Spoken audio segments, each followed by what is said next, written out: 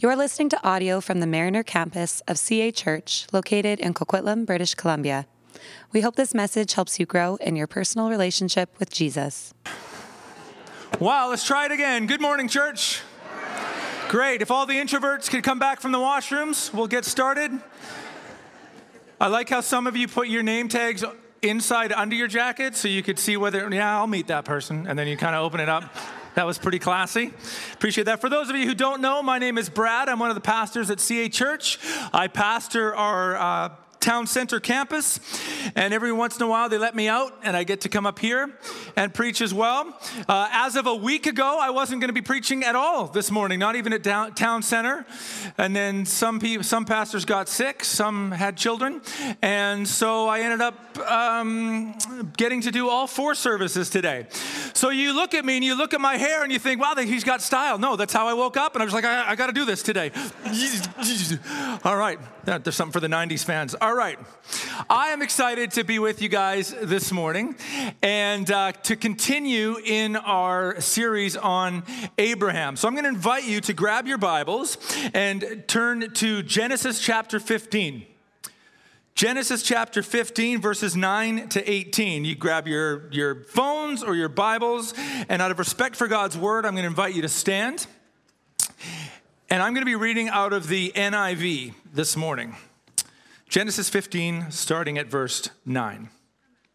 So the Lord said to him, "Bring me a heifer, a goat, and a ram, each 3 years old, along with a dove and a young pigeon."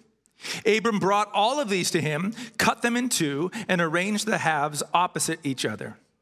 The birds, however, he did not cut in half. Then birds of prey came down on the carcasses, but Abram drove them away. As the sun was setting, Abram fell into a deep sleep, and a thick and dreadful darkness came over him.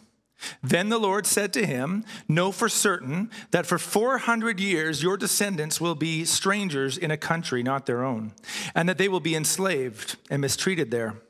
But I will punish the nation they serve as slaves, and afterward they will come out with great possessions. You, however, will go to your ancestors in peace and be buried at a good old age. In the 4th generation, your descendants will come back here, for the sin of the Amorites has not yet reached its full measure." When the sun had set and darkness had fallen, a smoking fire pot with a blazing torch appeared and passed between the pieces.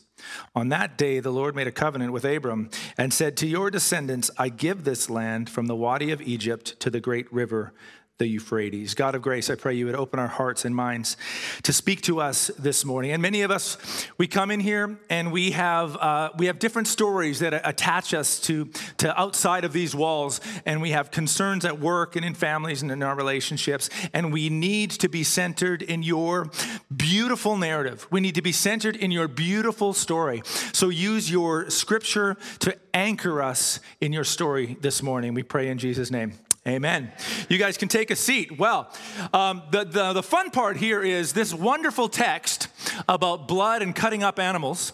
I'm also, this morning, I just came from preaching down at Town Center, which is our family service, which we thought, what would be a great text as we head into Halloween for the kids? Just cut up some animals and just toss them around.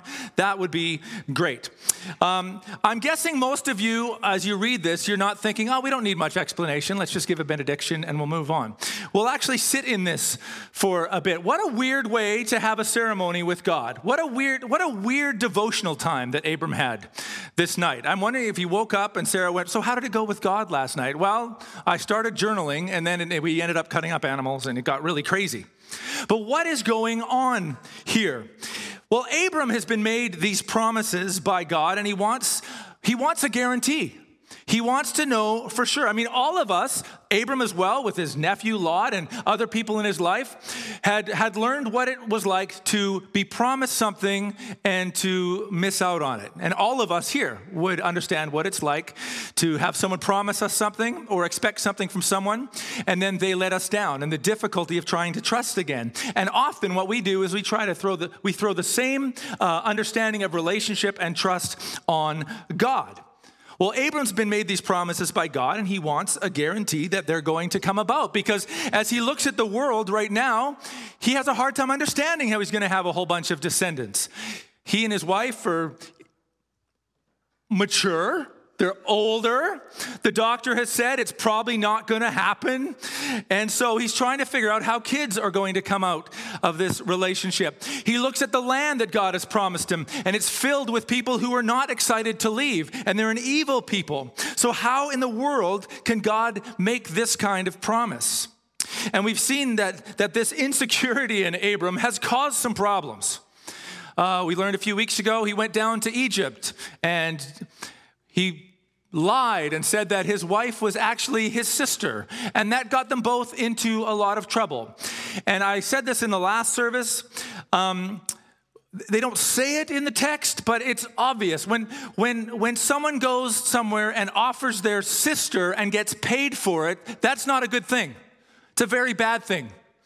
And that's why there's no heroes in Scripture except Jesus. So be careful when you buy your kids a hero Bible, because nobody's a hero in Scripture except Jesus. Let's keep him at the forefront. But Abram needs a guarantee, because when he doesn't listen to God, he ends up making a lot of mistakes. But what Abraham finds out, and what you and I can find comfort in, is that we worship a covenantal God. We worship a God who keeps his promises and commits to us far more than we ever commit to him. We worship a covenantal God. Now, God's repeated his promises to Abram a few times. We read in the text today. We saw back in chapter 12 that God has told Abram that he will be blessed. His descendants will be many, and all of humanity will be blessed. All nations in the world will be blessed through his offspring. But Abram has two burning questions. As he looks around him and he doesn't see any of these promises coming true yet, he has two questions. First, in verse 2 and 3, he says, "Sovereign Lord, what can you give me since I remain childless? And the one who will inherit my estate is Eliezer of Damascus." And Abram said, "You have given me no children, so a servant in my household will be my heir." It wasn't uncommon in the ancient Near East, if you had no children, to kind of elect a proxy child who would take care of you in your old age, and in response, you would give them all your wealth and everything you owned. So that's his first question. How are you going to deal with this childlessness problem? The second thing in verse 8, he says, "Sovereign Lord, how can I know that I will gain possession of it, of this land that you have promised as an inheritance?" In other words, how can I have confidence in these promises if I don't see them happening, and I'm not necessarily going to see this happen? Do any of us ever walk through that idea? Jesus, I see the promises of Scripture. I look at the world, and I don't see how you're going to figure this out. I don't see how you're going to piece this back together. I think this is beyond redemption. And what happens often is we start trying to help God out in some of those things. Rather than waiting on God, we just go ahead and then we ask for his blessing stamp on it. And we saw that when Abram went down to Egypt. I get this picture in mind whenever I think of us trying to help God out. It's kind of like, I got this, can I help do this? And then it's just God has a lot of cleanup afterwards. So God says, first of all, you will have a child of your own flesh and bone. You don't need a proxy. I like Eliezer. He's a nice guy, but he is not going to be your offspring. And so in the midst of all this, and in verse 5, again, we see God, he takes him outside. This is not up there. And he said, look up at the sky. Count the stars. In other words, you can't count the stars. And then he said, so shall your offspring be. And in response to that, in the middle of doubt, in the response to that in verse 6, Abram believed the Lord and he credited it to him as righteousness. That phrase is quoted several times in the New Testament. In Romans 4, in Galatians, Paul uses this idea to describe that we are saved by grace, by our belief and our trust in God and in Christ, rather than anything we can pull off. But what I find interesting about verse 6 is it's sandwiched between two questions of doubt. In verse 2 and in verse 8, Abram is basically going, but how? How in the world are you going to pull this off? But yet in the middle of that, he's credited with righteousness. Well, what does that tell us? Our faith is not based on the height or the depth or the strength of our doubt, but on where our trust lies. Trust and understanding are not the same thing. You can trust and still have a lot of questions. In fact, almost the entirety of the book of Psalms is based on it. If your worship pastor ever gets past those first 2 verses that are all great, and then it turns into like destruction, if you look at those lamenting Psalms, you'll find that we are actually encouraged to bring our doubts and our concerns to God. Because even in doing that, we're proclaiming you're the one who can do something about this. And that happens with Abram as well. Trust and understanding are not the same thing. A couple weeks ago, our missions team from Town Center headed down to Mexico, and we flew from Vancouver, well, then to Calgary, and then down to San Diego before we crossed the border. We all put our trust in the plane. Well, some of us put more trust in it than other people did. Some of them left their fingerprints inside. But most of us had full trust in the plane. I would venture to say none of us understood the plane. To me, I'm just strapping myself to a big hollow bullet and flying through the air. But I trusted it was going to get me from one place to the other, even though I had all sorts of questions about how a plane works. Abram has questions, but he still trusts. And then in order to make an agreement that Abram would never forget, it says in verse 9, the Lord said to him, bring me a heifer, a goat, a ram, each 3 years old. That was the prime of their life of animals, along with a dove and a young pigeon. And Abram brought all of these to him. He cut them in 2 and arranged the halves opposite each other. The birds, however, he did not cut in half. Then birds of prey came down on the carcasses, but Abram drove them away. This sounds very strange to modern ears, but it would not have been foreign to those who first heard Scripture. And we always have to remind ourselves, Scripture was written for us, but it was not written to us. What did the first people think of when they saw this? Well, they would have been familiar with covenant ceremonies. It was not uncommon in the ancient Near East for kings and vassals, people to make a commitment that would last a lifetime, where kings would say, I will care for you, and the vassal would say, I will serve you, and I will live under your reign faithfully, and they would make a covenant, or literally cut a covenant together. And how the ceremony worked is you would take these animals, you would cut them in half, you would place them on either side of kind of a small ravine or a ditch so that all the blood would drain down into this ditch, and the 2 people making the covenant, cutting the covenant together, would walk through that together. Yes, their feet would get bloody. Yes, it would be a mess. And the idea was, they were saying in that ceremony, may I become like these animals if I break this covenant. So I don't know if your neighborhood has a competition for the scariest Halloween front yard, but you would win if you set this up in your front yard. Everybody, come on in. We'd also make the news, and Sam and I might get on there, so please don't do it. But that was the idea. It was a glorified version of if I lie, stick a needle in my eye, or a pinky swear. This is the difference between covenants and contracts. Contracts just last as long as you feel like it, or you think it's a benefit to the both of you. A covenant is lifelong and binding. In this case, forever. Wasn't everyday stuff. This didn't just happen at the market when you were buying a bag of peanuts. I do want to try this at home. The next time my son says, can I borrow the car? I'll be like, well, I don't know. Do you have a heifer and some goats? I would love to try that out. But to cut a covenant was a very serious matter. And it was meant to bind the 2 parties together for as long as they existed. And obviously, it was meant to carry a heavy price for those who would break it. Now, what is interesting in this story is that Abram falls asleep in verse 12. He cuts up the animals, and then he has a snooze. I've never cut up a heifer or some goats. I'm guessing it's tiring work. The language here actually, though, is similar to Genesis 2:21, where God actually causes Adam to sleep before he takes out his rib. It's almost as if God is saying, Abram, I've got this. Take a nap, Abram. And Abram has a difficult sleep because God shows him how things are going to unpack. And in verses 12 to 16, as we read, we understand this to be the story of the Israelites in slavery in Egypt and God's deliverance eventually into the promised land. And it will include suffering, and it will include doubt. It will include walking away from God. But God, as a covenantal God, will stay with his people. He will deliver them, and he will bring them into their promised land. And Abram, you won't even see it. It is part of the promise you will never see, but in God's mind, because he has spoken it, it is as good as done. And then God places his own stamp on these promises by himself going through the covenant corridor, by himself leaving Abram on the side. As far as we know, he's still sleeping.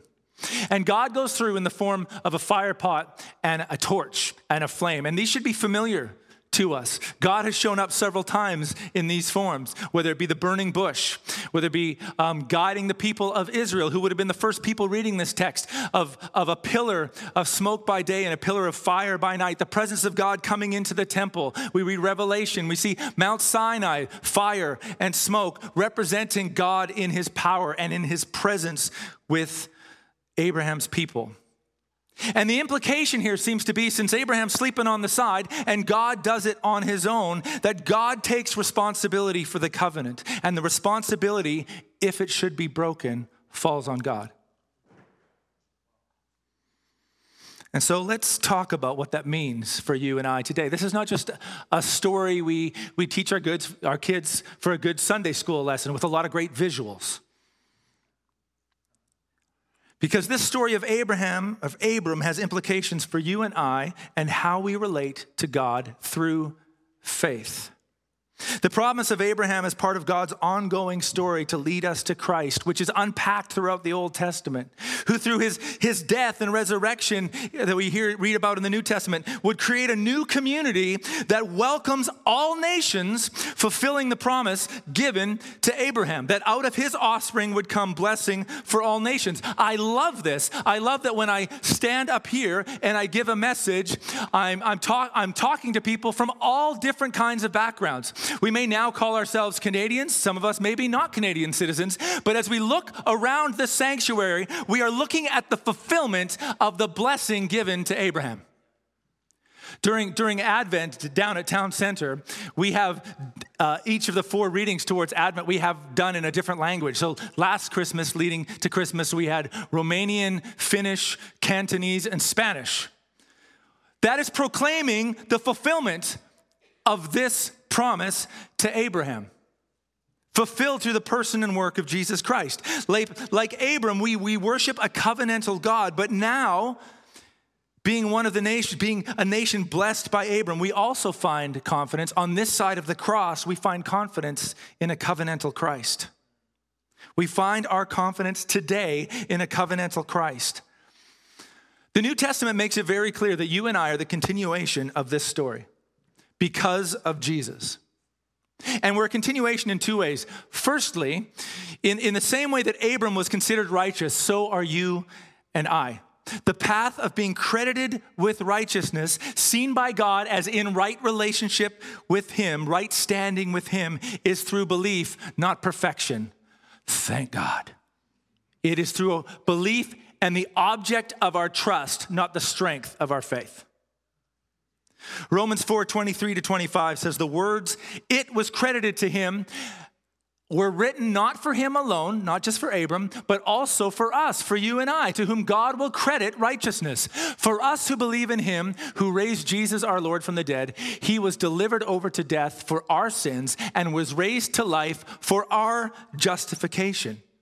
Paul states clearly later in the same letter in Romans 10:9, if you declare with your mouth Jesus is Lord and believe in your heart that God raised him from the dead, you will be saved. So nothing has changed. You and I are in right relationship with God when we trust him, not when we're perfect. So we still come to right relationship with God through trust, not through any sort of works we can pull off. Secondly, Abraham's story is our story because we've been welcomed into that story, as I said, that was made to Abram. Through the person and work of Jesus Christ, we are the blessed nations welcomed in through Abram's descendants, specifically his greatest descendant, Jesus. We are welcomed into the family of God.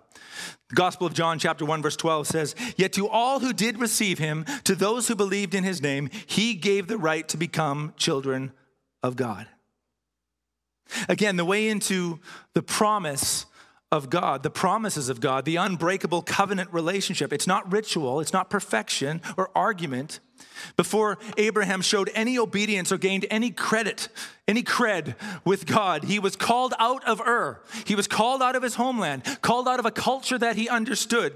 And he was proclaimed righteous because he trusted God with his life. I'm so glad there's so much room within my trust in God for mistakes and doubt. Yet tethering myself to Christ in a long obedience in the same direction. When you and I come to Christ, our greatest declaration, our greatest way of receiving more of him is to say, I've got nothing. I've got nothing to bring you. Often God wants to bless us. God wants to bless us with more of himself, which is the greatest thing he could ever give us. But our hands are so full of everything else we're clasping on to find identity and hope in that there's no space left for us to receive any of him. And may his Holy Spirit pry our fingers open so we can drop those and receive some of him even this morning. Nothing in my hands I bring, the hymn writer says, simply to the cross I cling. Naked come to thee for dress, helpless I look to thee for grace. Foul I to the fountain fly, wash me, Savior, or I die. We've got nothing but you, Jesus. And when we come empty-handed, that's when we are credited with his righteousness. He's so ready to lavish it. And that's the beautiful thing about coming to Jesus, of being credited with righteousness before we've done anything, before we've pulled anything off. We do not live towards righteousness, we live from righteousness. We do not live to attain it, we live to proclaim it. I once was lost, but now I'm found. It's already happened. If you've given your life to Christ, if you've already placed your trust in him, if you've confessed that God has raised him from the dead. But here's the thing. If Abram was given a covenant, as a reminder and a confirmation that God will fulfill his promises, what do you and I have? Where do we look? Where do we look for a guarantee when our faith is shaky?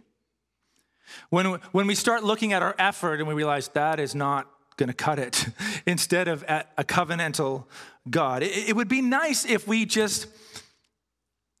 came to Jesus and we were just fully sanctified. That would be great.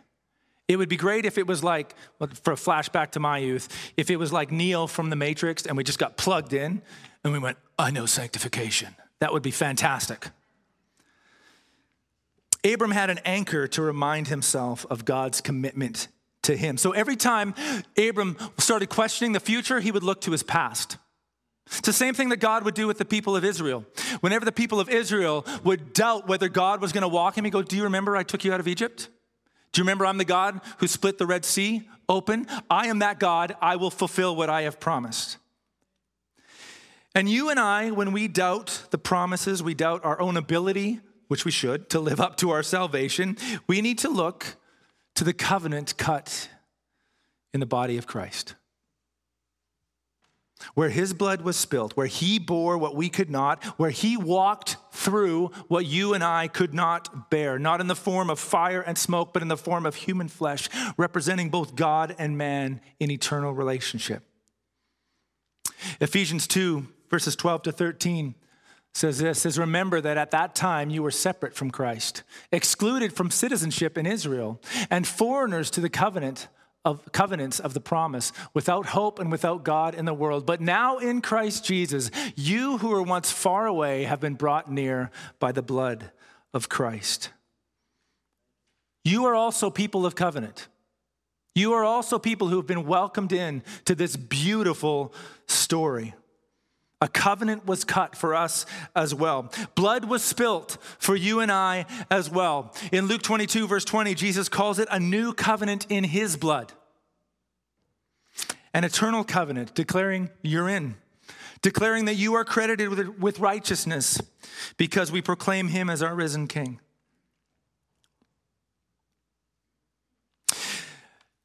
To Abram, God promised descendants like stars. And he says, when you doubt, remember the covenant. To you and I, he says, look to the cross. Where the promise to Abram found its height. Where the promise to Abraham met its zenith. Where the broken covenant is not paid for by you and I, but it was paid for by Christ, God in human flesh. the Lamb of God who takes away the sins of the world. And I know that we're all, as I prayed earlier, I know we're all connected to stories outside of this building that maybe we think cuts us out of the story. We mess up, we break promises to God.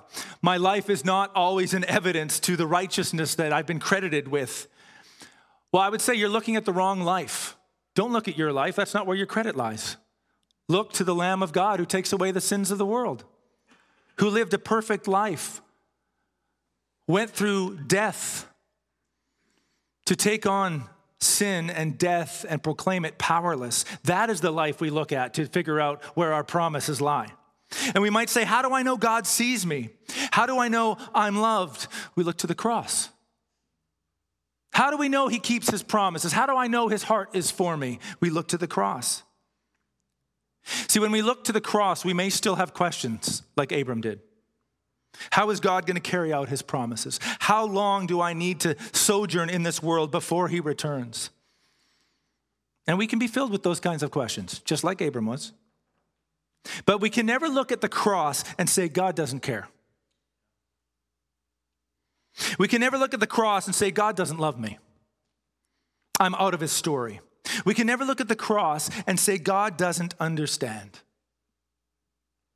Because we worship a God with scars. He gets it. We look at the cross.